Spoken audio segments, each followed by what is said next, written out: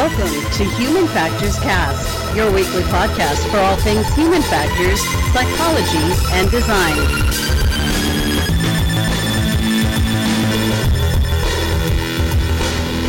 Hey, it's episode 153. It's February 6, 2020. You're listening to Human Factors Cast. I'm your host, Nick Rome. I'm joined today by Mr. Blake Arnsdorf. Happy time to be here. Glad to be back on another, what did I say, Thursday? I wanted to call it Tuesday. Yeah, a wonderful Thursday. I mean, by the time that you're listening to this, it'll probably be Friday. That's okay. Happy Friday. I'm glad that we're dropping Thursday nights because that means people are probably listening to it Friday morning, which means they're on their commutes. They're on the last commute of the week. Yeah. I mean, you have so much to look forward to. It's the weekend coming up here. And you get to listen to some wonderful news stories coming up this week. We have NASA finding real uses for AR and VR in astronomy and engineering. We have color-changing bandages that are detecting and treating drug-resistant infections. Galileo's return link demonstration with a market-ready beacon. We'll find out what that means. And a body-on-chip, human body-on-chip platform enabling in vitro prediction of drug behaviors in humans. Why are you laughing? It's, you know what? I don't even chip on body on chip. No, what I'm really laughing at is I know there's some words in in that article specifically that are going to trip me up in like 10 minutes. Blake, I have zero. Like, I'm not pretending. I know what you do is not easy when you go and read all these. Like, it's not easy. I don't envy you. Learn to read. No, it's not good. But we get by anyway. We by one way or another. Well, we do. We'll be okay. All right, but first, hey, we got some programming notes here. I just want to kind of restate that we are in the process of revamping our Patreon. We are producing content for the next year. And if you are a current Patreon, we have given you a little sneak peek of what that might look like, or sound like, really, on our Slack. So if you are a current Patreon, or if you want to find out what we're doing ahead of time, this is at the $1 level. I think you can jump in.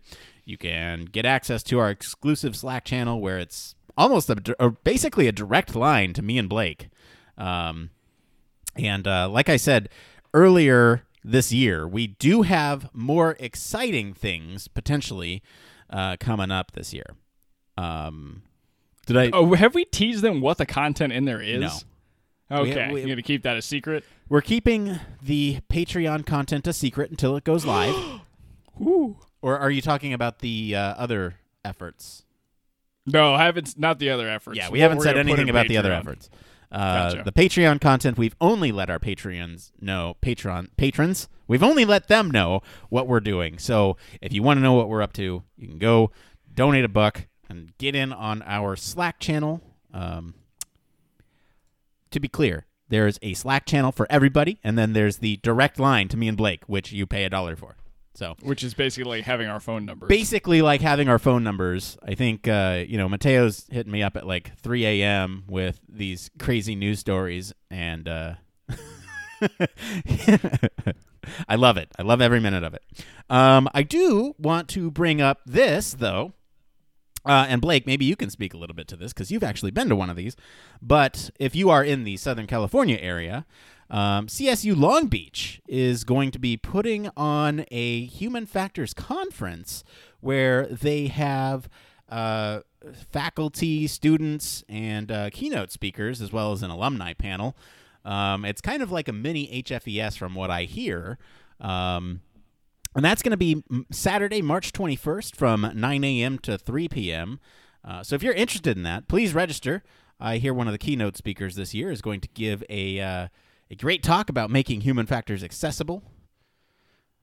That's me. I'm gonna do one of the keynotes this year. I don't know how else to say it. Anyway, Blake, you've been to one of these. What is it like? Not only have I been to one, Nick, I'm the one that put on one because I was the HFES president, whatever year that was, for Cal State Long Beach, because that's where I went to grad school. Went to the Human Factors program, a lot of great faculty, and the students always kind of put in a lot of work to put this conference together, and it's not any kind of just small schlubby conference you would go to that a student group would put on. Like, you actually end up rubbing shoulders with bigger people in human factors, especially in the Southern California area. So that can range from everything to medical to people from NASA to people that work in AR and VR. There's a wide range of people. I mean, they're even going to have Sir Nicholas Rome come and speak about how he's made human factors very accessible. No, I'm not going to talk about how I'm doing it. I'm going to talk to everybody how they can do it too. That's not hard. No, it's not. So yeah, no, it's a really good time, and I mean, the students they put a lot of effort into it, and it's just a great place to network, meet people, find out more about human factors in general. If you're a student, maybe an undergrad who doesn't really know what they want to do with their career, lots of good opportunities. Great networking opportunities too. And over the next year or so, I think Blake and I are trying to get out of our comfort zone and go to some of these local meetups too. That we're going to we'll plug those on the show when we plan to go to some of them. So keep an ear out. We're going to start plugging some of these Southern California events. As well as the national level ones as well, and maybe even global. It's just a matter of like where you hear things, right? So like for us, we're based here in San Diego. We hear things here in San Diego. HFES is kind of at that national level, brings us all together, and then we don't really go to the global scale right now, but hopefully someday. So that's something you don't see a whole lot of in our Slack channel is like drops for HFES in local areas. So if you're a part of the Slack, or if you're a new listener and you join the Slack, feel free to drop in, and put in the events channel links for HFES or meetup groups that are related to human factors or ergonomics or UX in there, so you can let people know, because it is pretty widespread, the people that listen to the show and the people that are in Slack. We got everything from here in California to Australia to spread out throughout the United States too. Yeah, we have listeners all over, so you'll never know who you might hit if you put one of those feelers out there. All right, let's get into some banter, Blake. Banter. Yeah. What's going on with you? Man, so do you when you get in your car and you listen to podcasts, tell me a little bit about how you do it. I don't listen to podcasts. No, I'm just kidding. I know you do. I can hear you pull up and you're just and yeah, blasting it. So I guess my workflow would be visit my podcast app, which I've mentioned several times on the show, Podcast Addict for Android users. I really like it because it gives me the flexibility with playback speed. It gives me flexibility with playlists. It's great about some automation with like deleting the stuff and making sure all my episodes are up to date and all that stuff. So I use Podcast Addict. So what I do is I open the app, I go to the playlist section. So are you opening it from your phone, or does am. it interface with your car? No, I'm opening it from my phone. And this is before I even, as I walk out my door and as I go to my car, I will open up the playlist, and it's kind of like force of habit now. I open the playlist, and then I look through all my available episodes, and I do a kind of prioritization. I'm like, I want to listen to that first because it's topical. I want to listen to this next because it's still kind of topical, and I want to listen to these last because they're evergreen. And if I don't get to them this trip, then I'll get to them on another trip. And, something else topical will go up to the top of the list. So that's kind of how I do it. And as soon as I get in my car, my Bluetooth connects to my phone. As soon as my phone connects to my car, I have some automation set up on my phone to automatically start playing the thing at the top of the playlist. And that could either be a current episode that I'm listening to and have it start from that last part I listened to, or just pick up the newest episode that I just put at the top of my list. But I feel like you're hinting at something else here. What's your workflow? Yeah, so for you, there's no intermediary UI that you're interacting with. It's part of your car that is like you're playing or you're stopping or fasting forward, any of that kind of stuff. You don't have to interface with it at all. I have a pause play button, but really for my purposes, I don't. There's no Android Play or anything like that. I have Android Auto, car, right? Yeah, okay. Yeah, but you don't use it at all. I mean, I use Android Auto on my phone. So got it. Yeah. That's interesting. Yeah, because I don't get Android Auto in my car because I don't have a fancy car like you, Blake. That's what I'm getting at. So I've noticed a lot of problems with kind of Apple's Auto version, or it's what it calls CarPlay. Like in terms of the applications, how they're built, Cosplay. the wonkiness and the functionality, that kind of stuff. Which it doesn't make any sense because the application on the phone is seamless, works really well, built very nicely. You don't really get confused in what you're looking for. And so recently I had an experience with the podcast app updated in the car, and I'm pretty stoked. Like one thing that I find pretty dangerous and I shouldn't do, but I do anyway, is searching for different podcasts that I want to listen to while I'm, stopped at a stoplight, whatever it may be. And the way they've had it up until now was you basically have to scroll through a giant list of, podcasts. And I listen to a lot of different ones, and typically the one I'm looking for, it's at the bottom.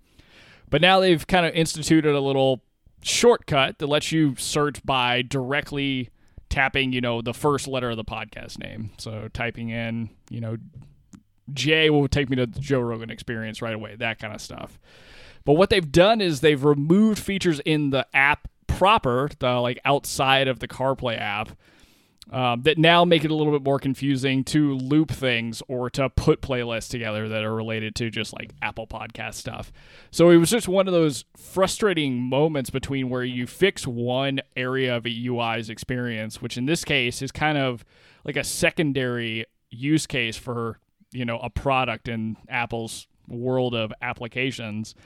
But then like in the main use case, they've also changed that with completely missing the adaptation in the localized version. So like changing, settings that they're, I guess, gathering data on, but just making changes that don't necessarily make a whole lot of sense to an N of one anyway.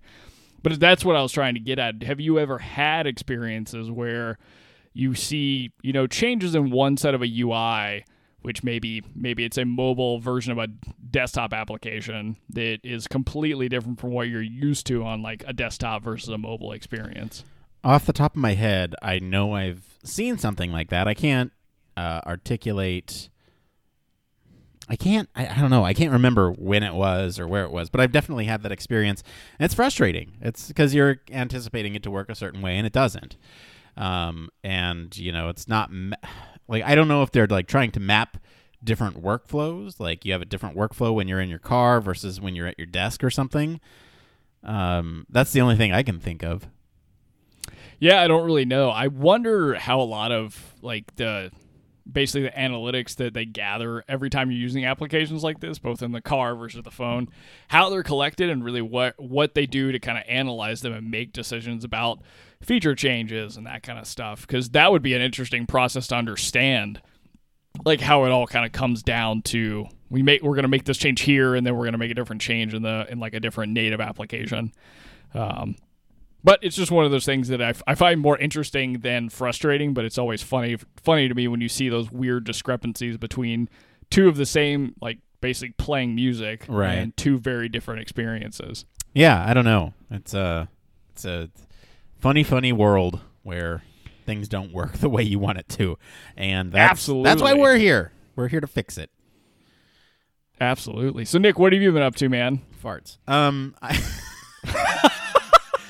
Why do you have that in here? Is that because of the track I sent you? I didn't put that in here. Is that was here before. Okay, I don't know. I don't know. So I've been up to a couple things. So I don't know. Do we want to talk about YouTube rabbit holes? I feel like we can talk about what YouTube rabbit hole have you dove down? This is really weird for me. So Blake, if I were to tell you that I wouldn't believe it. Well, I mean, if you talk to me, you know me. Am I a camping / outdoors guy? No. Well, actually, so I don't really know. Because, I mean, we podcast, but I don't actually know what you like to go and do. Oh, besides the like Star Wars, no, and then me. And you know my hobbies too, which include like video games and going down YouTube rabbit holes. So no, I'm not really a camping / outdoors person. I do go on hikes, right? That's like as most outdoors as I get. But camping, the idea of camping to me has always been why? Campy. Why? Like, and I promise there's going to be a turnaround on this. Why would you go out and do this thing where you are basically just out and disconnected. I guess I don't know. It just didn't. So what bothers you about camping? Do you not like the disconnected idea? I don't know. Or just the being outside and not in your normal home I think it's atmosphere? I think it's the amount of work required to set up something that's just temporary outside of the house. Now, let me get back to this. So, YouTube rabbit holes. For whatever reason, the YouTube algorithm gave me a YouTube account that is. I've been watching a lot of like DIY stuff for this project that I'm doing that I mentioned not last week but 2 weeks ago. This is your battle station? No, this is the control panel for Star Wars. That's what I meant. Yeah. When you say battle station, I think work desk. So no, this is yeah. Anyway, so I was going down.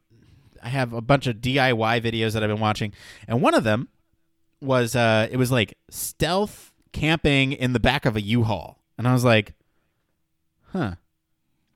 Stealth camping in the back of a U-Haul? Yeah. What does that even mean? So this guy, I think his name is Steve Willis, or he's camping with Steve. Camping with Steve? Hang on. Anyway, so he rented this U-Haul, and Steve Wallace, he rented this U-Haul, and he basically drove around neighborhoods, and he's like, all right, so I'm looking for a place that's not going to be conspicuous, So he's like looking for neighborhoods with homes on sale. He parks on a sidewalk in front of an empty lot, so that way it looks like, it could be somebody moving in. He puts up black tarps all around the windows. It's like -40 outside. He has a space heater on the inside with lights and a camera. And he's like cooking food on the inside of a U-Haul. And I'm like, this is pretty cool. And so like I watched more of his channel, and the more I watch this channel, he's Canadian, and so he's just wholesome. This guy is wholesome, and like I love his videos. And I'm not a camping dude, but I've watched this guy camp in an igloo. I've watched this guy stealth camp like off a trail. I've watched this guy stealth camp in the middle of a city, like under a white tarp. Like just I've watched this guy camp in the forest and put up electric fences and look at all his gear and look at all the food that he's cooking. And I'm, dude, I want to go camping now. You've been swindled into going camping. That's amazing. Yeah, I like it's so weird because like you can find something enjoyable that like you never thought you'd want to do, and it just takes. Well, we should just rent a U-Haul and we should go camping and do a podcast in the woods. Let's do it. Podcasting in the back of U-Haul with Nick and Blake. Bring all of our equipment and set it up, and just go. Just put the tarps up and it'll be fine. And so I guess my point with all this is like it's just amazing to me how like if somebody's excitement and love for something can go so far to get you interested in a thing, and you don't even have to know them, right? Like this guy's excitement about camping, and he's not very like he's kind of he's not very emotive. Is he very kind of monotone? Yeah, he's kind of straight-faced. Chill. He's very chill, and so like, but you can still tell the dude is really excited about camping, and he just really loves making these videos. He literally films himself. It reminds me a lot of Survivor Man, right? He'll film himself doing these walk-away shots, and as soon as he's walked away, he's stopped, came back for the camera, stopped recording, and then like basically after he sets up at night, he edits half the video. And then after he picks up in the morning, he records more and then edits the other half of the video and uploads it. And he does like a camping thing a week. And I can't. This guy's YouTube channel is awesome. Steve Wallace, Wallis. If you're interested in what I'm talking about, this guy. If you're about camping in a U-Haul, this is the way to go. Yeah. So I mean, like I don't know. Just YouTube rabbit holes are fun. Yeah. That's awesome. Now I'm probably gonna find myself watching a bunch of Steve Wallace. God, dude, I'm gonna send you the stealth camping in a U-Haul. Actually, you know what? I'm gonna put it in the link below. Yeah, that's the one I'm looking for. Is the camping in a U-Haul. I'll find it here. Let me. Yep, there it is. All right, I got. That's kind of funny because you remember where we had the studio before? Yes, I do. Like it was attached to that specific gym. Well, basically, if you went out at any given night and saw a van or a Sprinter van, that meant that there was people sleeping in that Sprinter van. Like guys had, $50,000 that had been stuffed into Sprinter vans, like basically with kitchenettes and all sorts of crazy stuff. And they were always just, chilling out in the camper van waiting for the gym to open. Or going hiking or whatever, and then coming back and just crashing there. Yeah. So anyway, one kind of follow up to that. So since I watched his YouTube videos, I still don't subscribe, which I should. I need to subscribe to this guy because he's great. I was about to say, you just rattled on about how awesome he is. I know, and you guys need to subscribe to us. So anyway, that's beside the point. But so one other thing, so his like YouTube statuses start posting up in my feed, and I was looking the other day. There's an internal memo going around U-Haul that says this guy is, is he banned? He's basically banned. He's shattered the U-Haul name. Yeah. Anyway, he's great. Go check him out. He's got 232,000 subscribers, so he's not like a small YouTuber by any means. He's got like 2 million views on this U-Haul stuff. Camping. Yeah. I've never been so excited. This is gonna. Oh, be it's fun. such a good video. It's negative 35 degrees, and that's Celsius, I think. So, so cold AF. Really cold in the back of a U-Haul. It's pretty great. Wow, dude. And he's banned from U-Haul. He's banned. He's my hero. Yeah. So anyway, go check him out. But I think that means it's time for... Yeah, it's time for Human Factors News. This is part of the show, research all over the internet to bring you topics. No, that's the wrong intro. What am I doing? Bring you topics everywhere is talking about because it's news. It's news. It can be anything from AR, VR, transportation. Stop laughing, Blake. It happens to the best of us. You're going to mess up a million different words in these descriptions. I promise you. I just can't help it today. We're on good ones today, folks. We're in Flavortown now. God. All right. So, Blake, what do we need to just edit all this out? Blake, what do we have up first this week? This week, first up, we got NASA coming through with some VR and AR in astronomy and engineering. So one team at NASA has been assembling useful VR science and engineering applications with promising and yet unique results. So studying the astronomical number of stars in our galaxy is generally done using legacy tools like scattered databases and perhaps even paper and pencil. That's hard to believe. And as such, it can be hard to use a great multi-purpose pattern recognition engine, the human brain, to the full effect for looking into this information. NASA researchers have felt for years that VR and AR are valuable tools for exploring and working with large data sets of this type, and teams have just presented a paper directly resulting from using these technologies applied to astrological data. They've used a VR environment to examine an animated stellar neighborhood and arrived at a novel classification of a star group other astronomers have disagreed on up until this point. So being able to intuitively observe the stars' paths and position in three-dimensional space provided key insights. So planetariums are just basically uploads of databases that you can get your hands on that you can take people through the cosmos. But now you can think about putting on a VR headset and be right there in the cosmos.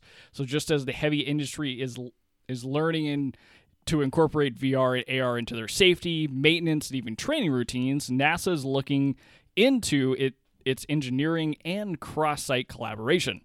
So that's just part of this basic establishing of tools for viewing and manipulating astronomical data. There's one. And this is probably my favorite part, and Nick, you were highlighting this a second ago. It looks like you can find some of this work that they've done on GitHub itself, looking for Point Cloud's VR tool. And I'm sure we can find like the actual tool on GitHub and post that as a link. Yeah, I'll post the link in the description below. But Nick, I picked this one out of Slack because it was one that you posted in there, of course, and that you were stoked about it. So how awesome is it to see VR and AR being used at the NASA level? I like this a lot. I like this. You like this. We like this. I like you. I like it. You like it. We like it. They like it. We're on good ones. So look, here's the thing. I don't know. Have you ever remind me, Blake? Have you ever done Google Earth in VR? No, I haven't. I didn't know you could do that. It's very interesting. So it gives you kind of a new perspective, especially like even on cities that you've grown up in or lived in.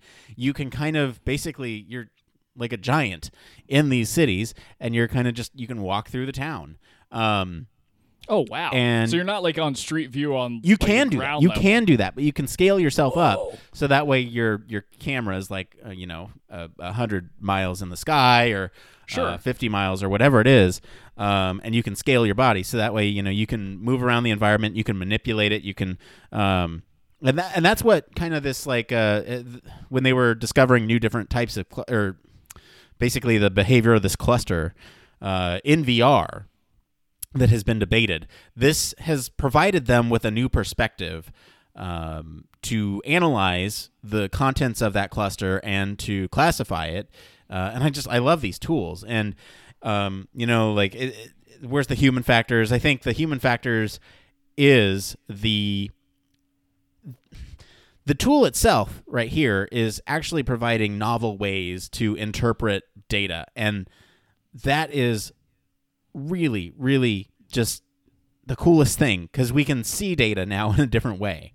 I don't know. I'm struggling to say something new that I haven't said about VR and AR before. I think the types of technology available, the more and more times we see these types of examples out there in the real world as these, I guess, new ways of looking at existing things happen, the more these technologies are adopted and the more interesting things we can do with them. Well, I think it's pretty awesome that, because I'm poking around, of course, on the GitHub itself, and it looks like it's all very much open source software that's been, integrated into the C++ application for Windows itself. So it's awesome that there's so much that exists already that people can dig their hands into without having to, even have a VR headset, because it looks like a lot of the Point Cloud's VR user manual is showing that you have almost like a inspect tool type thing that allows you to understand what the VR environment's going to be like without actually having a headset. But I think like you've hit the nail on the head, right? It's more about not just the fact that it's an application of VR. It's another way to process data because in this case, it's allowed people to settle a disagreement or learn things from a different perspective about how something's going on in the astrological system. And I'm hoping that this kind of stuff really just keeps going in NASA's hands because I feel like this application of VR may, be able to be applied to traffic patterns, which could hopefully help us out with some of the UAS problems that we face in our country and then different countries as well, modeling, how those kind of flight paths look in VR and how you could basically, take information or data we collect all the time and apply it to different things, such as basically think of an ATC that's using a VR headset to fly in the sky or to deal with managing traffic in the sky. Or to even show like predicted routes as, where the planes will be at specific times, playback functions, so that way they can see whether or not the directed path is going to intercept with another flight, that's some cool technology there. Fantastic, yeah. And I mean, more and more we're dealing with more automated technology, so being able to understand, how do we communicate effectively, changes that are happening in different like UAS or UAVs that are flying out there as those become more and more prevalent in the system from, the local police having them to, the military until, maybe even Amazon having drones flying around. And then the ability just to, take in and let people experience something like you would get at a planetarium. But I don't know how often like they do that in schools anymore, but maybe this is a way to bring it into the classroom or having kids like putting on VR headsets or like something like Google Cardboard where you could experience something like this. So, mind-boggling that you would never really have gotten to, 5 to 10 years ago. Yeah, I mean, so I just want to expand on that point. Like, think about the last time you went to a planetarium. I think it's a really cool guided show. You're all kind of in the same perspective. You're looking up at a domed screen above you, and you have either, it's either a video that they're talking through, and there's motion. Like the one I can last think of, I went to the one of the Smithsonian's. I got it. One of the Smithsonian. One of them with the planetarium. They they did the Cosmos, and it was really neat. But I remember doing one in college, and it kind of blew my mind. I was like sitting there just looking up at the stars, and to kind of miniaturize that and give everyone almost a personalized experience where they can get up, move around the topic, the subject of the lecture or presentation. I think that is really cool, and that individualized feedback can almost be more salient in your memory when you go back and think about it, because you've lived that experience. You were in the stars looking at that thing, vice kind of, and you remember controlling your body as you move around this thing instead of just looking at a screen, right? That's kind of the difference. Yeah, it's that personalized experience part that's very interesting to me. Like, that's why I was always excited about the concept of like AR, VR movies, where you could, basically walk around and experience something for yourself. And in this case, the same thing. And I feel like something like, trying to understand, how does quantum mechanics work? Well, a great way to try and explore that or get people more interested in it is creating VR experiences that simulate some of the concepts around quantum mechanics.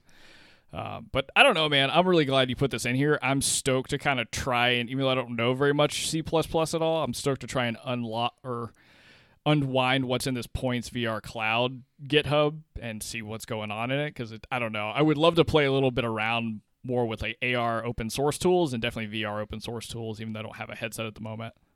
Yeah, I'm excited for you to play around with it too. Sweet. Why don't we go ahead and get into the next story here? Let's go. All right, so color-changing bandages that detect and treat drug-resistant infections. So it sounds pretty dramatic, but antibiotic resistance is one of the biggest threats to global health. So according to the World Health Organization, it's urgent that we change the way that we prescribe and use antibiotics. So one approach might be to use bandages that sense and treat bacterial infections, even when the pathogen shows resistance. So there is actually a paper-based color-changing bandage that a team's come up with as a creative start, where it starts out as green. So if a material is embedded in this bandage, it actually detects the type of environment, so maybe if it's acidic, and typically this is caused by bacterial infection. So the bandage would change its color to yellow and release an antibiotic that kills non-resistant or drug-sensitive bacteria. If the material in the bandage actually detects any enzymes that are produced by, resistant microbes, the bandage will then turn red. So in that case, bandages release different types of antibiotics, and then researchers are able to shine light onto the wound. And this photodynamic therapy that is infused with the bandage actually releases another drug called a photosynthesizer, and a particular wavelength of light which causes this photosynthesizer to produce a form of oxygen that weakens bacteria and makes it more susceptible to antibiotic treatment. So there's respective treatments of using this type of bandage and this light therapy. They do seem to work pretty well, and so if research can perfect how the bandages work, you could be looking at less treatment-resistant bacteria with a lower cost and better capability of, doctors and nurses to monitor and treat wounds, even with drug-resistant bacteria floating around all over the place. So there's a lot to unpack in this article, Nick, but this was a great find on your part, because this is one of those in the ever-changing world that we always talk about. There's some new wearable technology, or there's some new piece of, autonomous tech that's come out, or a new AI algorithm that's out there. This is something that I often forget, and that's our human biology, or biology in general, is always evolving and changing. And so we kind of have to stay ahead of that and change our game in some ways, and in this case, how we treat wounds. Yeah, this is cool. So let's unpack this here. So essentially, you have a bandage that detects what's going on the outside, what's going on the inside, and reacts accordingly, right? That's at its base what it's doing. Yes, it's a paper bandage that shows you colors and helps you treat wounds. Right. So, they're using different drugs that are kind of distributed with different wavelengths of light. From what I understand, this photodynamic therapy is. So basically, depending on what color it is, you shine a different light on it, and it'll release the appropriate drugs. Yeah, I don't know. It's really neat to see these types of devices that just it's almost like a cure-all, if you will. You know, and they even mentioned that somewhere down the line they're even gonna like be able to sense different types of infections like E. coli. So I mean, I don't know. It's cool. I don't have a whole lot to say on this. We need Elise in here because she's the medical. Yeah, she is like the resident medical one of the three of us for sure. It again is pretty intense and interesting that they've taken basically a paper bandage and they've color coded it and basically with the different photodynamics that are attached to the bandage itself, you can then treat and release specific, whatever antibiotics that are inside of it. So that's pretty insane. So, but that makes me think that you're not going to be able to really take this outside of a hospital or somewhere where somebody's watching you for the interim, because it sounds like it's very much in like a beta test, if you will, where they're still trying to figure out how do we really release these different antibiotics depending on what the needs are. So yeah, I mean, I think it's a great way to start for sure. And I could imagine this, appearing out in the real world in, 5-10 years, where it's basically the bandage is now kind of understanding the environment that the wound is under. So then it would automatically release a type of, antibiotic or whatever it may be to kind of combat whatever the wound is. Or getting really, really crazy and out there, you could even communicate with your smartphone what is actually going on in the wound. Are you seeing, infection, that kind of stuff? Here's one application that could be really topical here. Coronavirus, right? Let's say this technology gets we're able to hone in on how to manufacture these in a way that is able to react, right? So if you're maybe an outbreak like the coronavirus happens, where some of the relief stations are handing out these bandages that you basically wear on you and can detect this virus as soon as it becomes or as soon as you're like near someone who's infected, or even when you're infected, so that way you can go in, get it treated early. Maybe if they get fast enough with it, maybe they can even do it with certain strains of flu, so that way I don't know. I'm just thinking about how if they turn around these things very quickly, or if they figure out the key to turning around these indications very quickly, they're able to treat these things very quickly as well. Yeah, because, you could imagine reducing the spread of basically an epidemic if you have already like an outbreak of E. coli, as an example, in a small area somewhere. And if you just hand out the bandages like a happenstance thing for just the community that may be affected, then you have a higher chance and possibility of at least treating a lot of it or getting ahead of any kind of E. coli breakout that could span from a couple hundred people to 1,000 people to 100,000 people, all because you were able to identify early on like basically a test case subject, somebody who's actually infected with something, and then using something like this that would allow you to catch the signs of it a lot earlier and not letting it get to like a deep stage infection.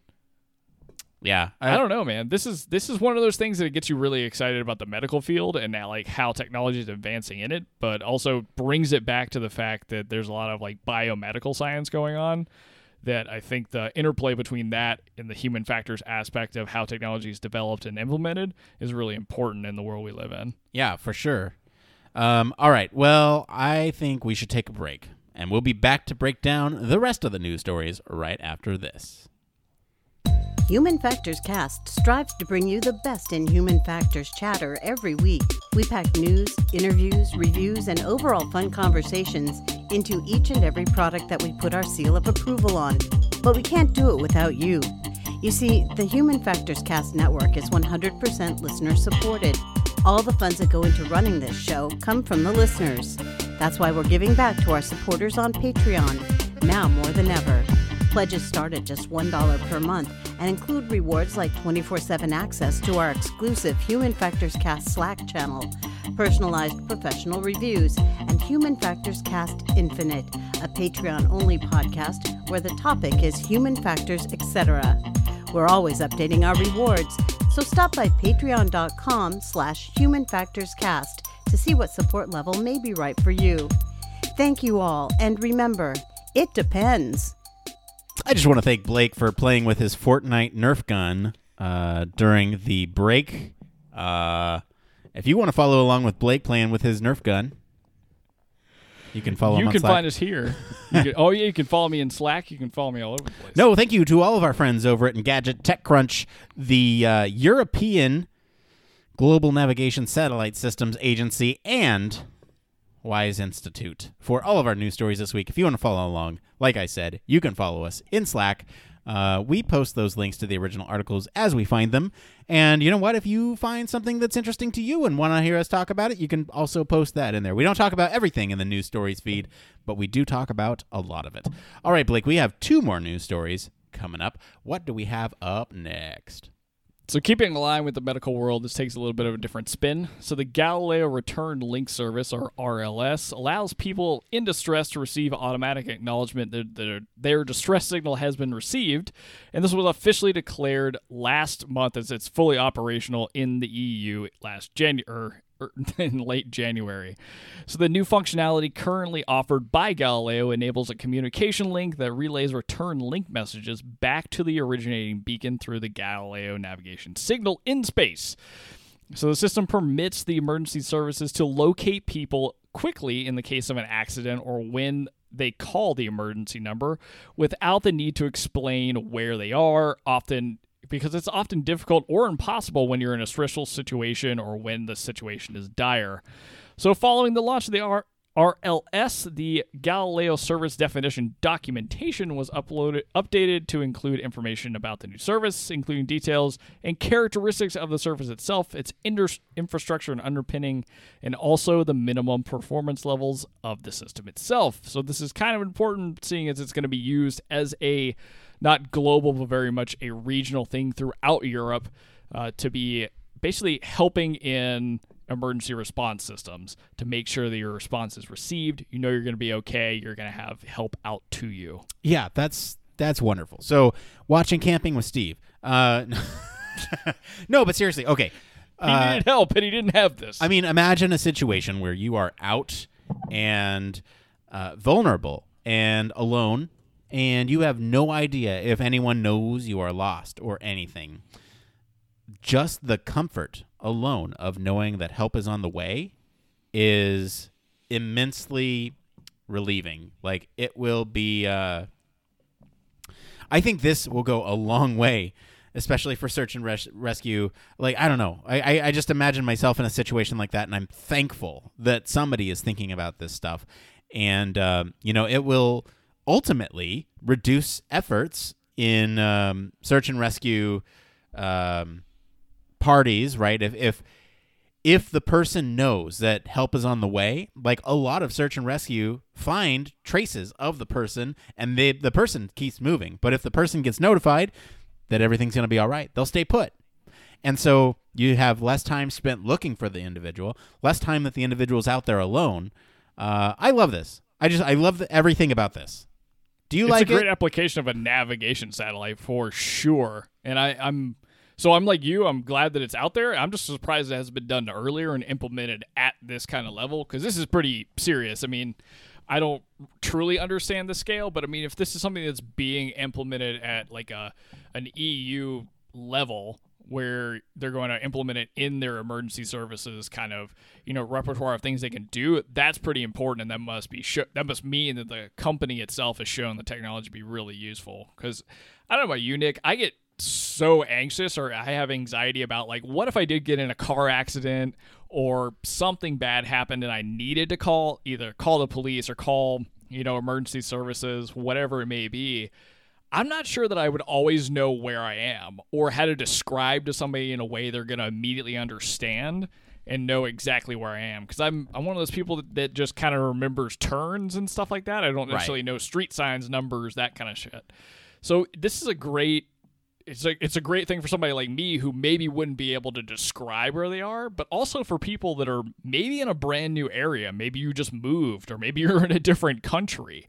And so now something out of the ordinary happens and you need help of some sort, and being able to know that you don't really have to do anything more than say, like, here's the basis of the situation, and then you get the feedback that somebody's coming to help you out.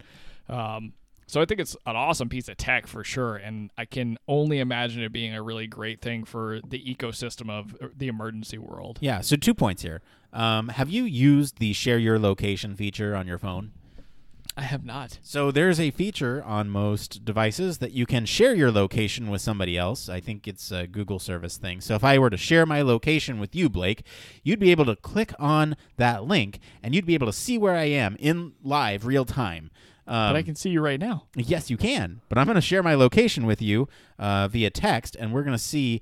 You can check it out on your own, but you can see my live location. So that's interesting enough, right? So if you can send your location through GPS somewhere, I think that's very helpful for especially the situations you described, Blake, where I don't know where I'm at. Is there some way that I can send you my location? There you go.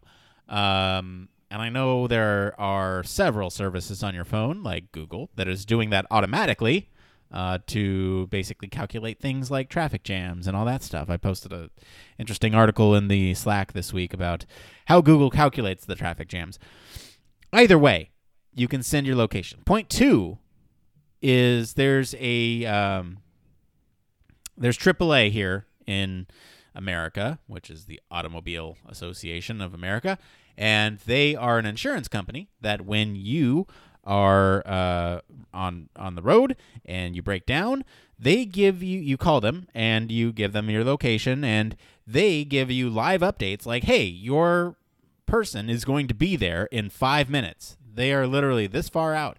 And it would be great to like have a two-way conversation of how your location is shared with somebody else, and where they are in relation to you. And I find that really useful. In fact, here's a use case. When my partner and I were at Disneyland one time, she had to run all the way back to the car because she forgot her ticket or something. And the lines were very long to even get into the park. And so the whole time, I was having her send me her location so that way I could monitor how close she was to me.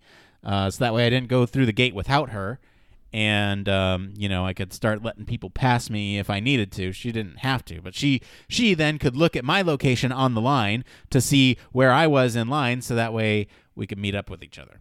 So that's pretty awesome. Thinking about that technology linked to this search and rescue and emergency service type of thing, I find that so incredibly interesting and useful, and I'm so excited to see where this goes.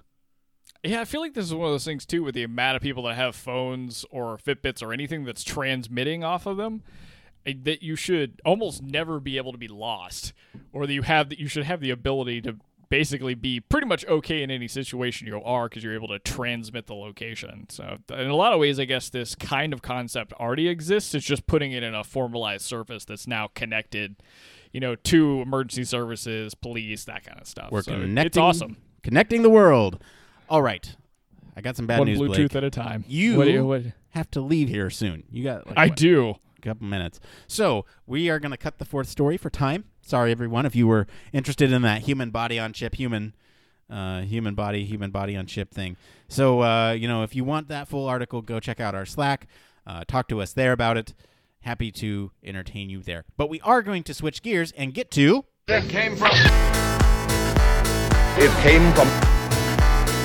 That's right, it came from Reddit.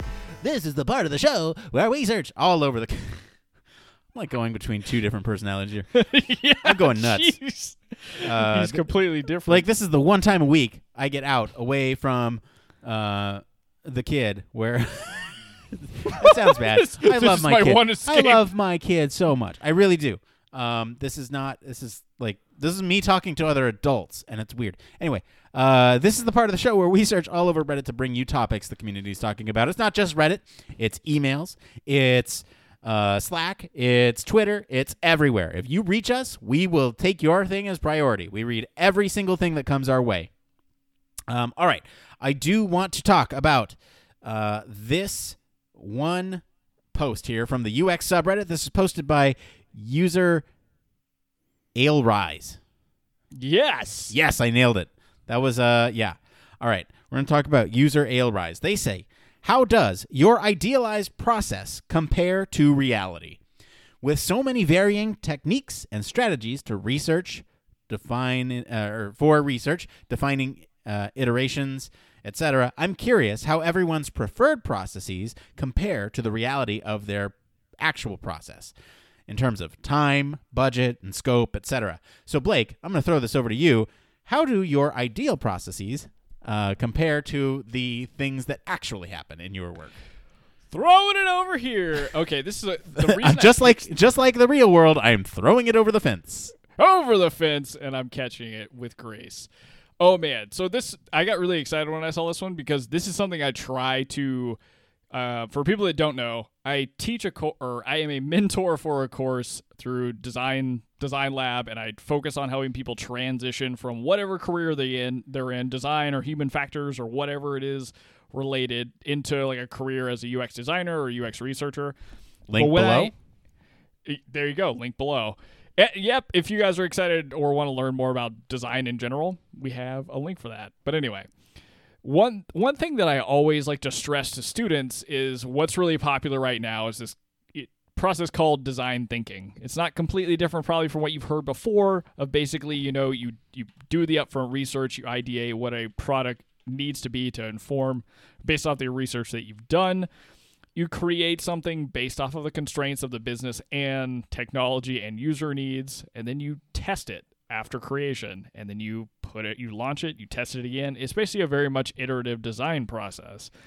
But you learn in school anyway, or through programs like Design Lab, you learn a very idealized version of it, right? So you have all these options of how to do all the research steps. How do you actually build wireframes and come up with testable solutions? How do you actually test iterations of designs? And then you get to hand off stuff to a developer where you're still building in analytics and testing throughout the end of time. Now, as Nick may be able to tell you, and I can definitely tell you, that is not always a process that happens. And you typically have to be ready to pivot based off of, like is mentioned in this post, the time, the budget, and most certainly the scope of a project. The biggest ones being, how much time do you actually have and where are you following in the process? Let's say you're starting with a client who's already got an existing website and you need help redesigning a specific piece of it. Maybe their checkout flow is really terrible.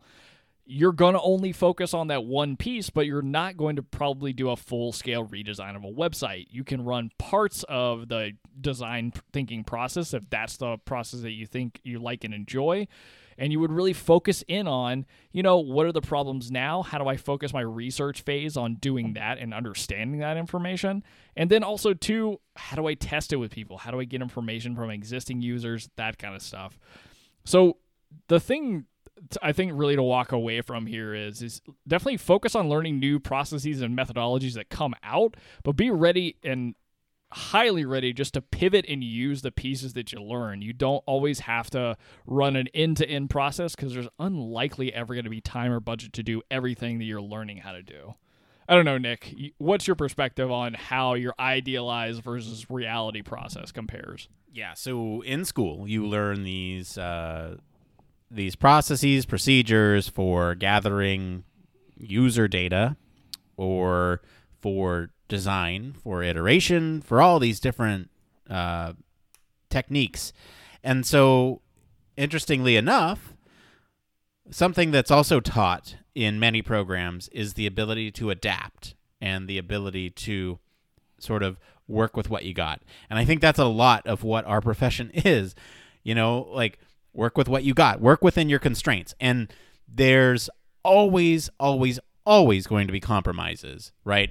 I would say in most cases, you can probably get around 80% of the thing that you're looking for. without any major pushback. But for one reason or another, somebody might on the project, on whatever you're working on, might actually push back and say, well, we can't do X because of Y. And so, when these things don't align, then that's your job to then advocate, well, we need X because X will give us Y, or it'll give us Z about the users, and we need Z about the users because that's really important to us. And so the more you can advocate for having full methodologies or full the full Monty, if you will, then you can. That's your job, is to kind of negotiate that thing with the pushback that others give you, right? You might be in a situation where the company doesn't even listen to you at all, and they don't do user feedback at all, and so you have to start from zero. And so you have to keep pushing and say, hey, can we gather this little nugget of data? It would give us this, and kind of illustrate those return on investment metrics that say, if we just get this one thing, we can do this with it. And then you show the value of that, and then you keep pushing and get more and more and more. And so, at least for me, it's always been fortunate enough that I've been able to get like about 80% at the minimum, where, in other places I know it's not as easily, it's harder to convince people. Absolutely. I mean, that's part of the game too, is knowing what your end goal is and really what it's going to take you to get there, and then understanding what the client person, whoever you're working for, what their current scope is, time and budget, and how you can reevaluate that if you need to. You have a toolbox. Are you going to use a hammer for this? Are you going to use a wrench for this? You might need to use a wrench when hammering in a nail, but it'd still work. It's not ideal, but you need to advocate for the hammer. Absolutely. It's just one of those that you just have to continue to learn how to pick your tools and when's the right time to use them. And also just be ready to, if you feel like you're making a mistake or you need to change what you're doing, do it. Do it. All right. Well, Blake, I know you got to run, but that's going to be it for today, everyone. Let us know what you guys think of the news stories this week. You can join the discussion on our Slack or follow us on any of our social media channels at H Factors Podcast. If you want to send us an email directly, you can send it to show@humanfactorscast.com. If you like what you hear, you want to support us, you can always leave us a beer, or you can buy us a beer. Link down below. Leave us a beer. Leave us a beer. Leave it for us. You can leave us a review on your podcast medium of choice, or consider supporting us on Patreon. And, of course, you can always reach us at our home on the web, humanfactorscast.com. I want to thank Mr. Blake Arnsdorf for being on the show today. Where can our listeners go and find you if they want to talk about Camping with Steve? If you guys want to talk about Camping with Steve, I would really love to talk about Camping with Steve with some slackers. So if you join the Human Factors Cast Slack, you can always reach me there, even if you're not a Patreon subscriber. And if you just want to find me anywhere across the web, you can find me across social media at Don't Panic UX. As for me, I've been your host, Nick Rome. Slack is probably the best place to reach me, too. But if you want to reach me across social media, I'm at Nick_Rome. Thanks again for tuning into Human Factors Cast. Until next time, it depends.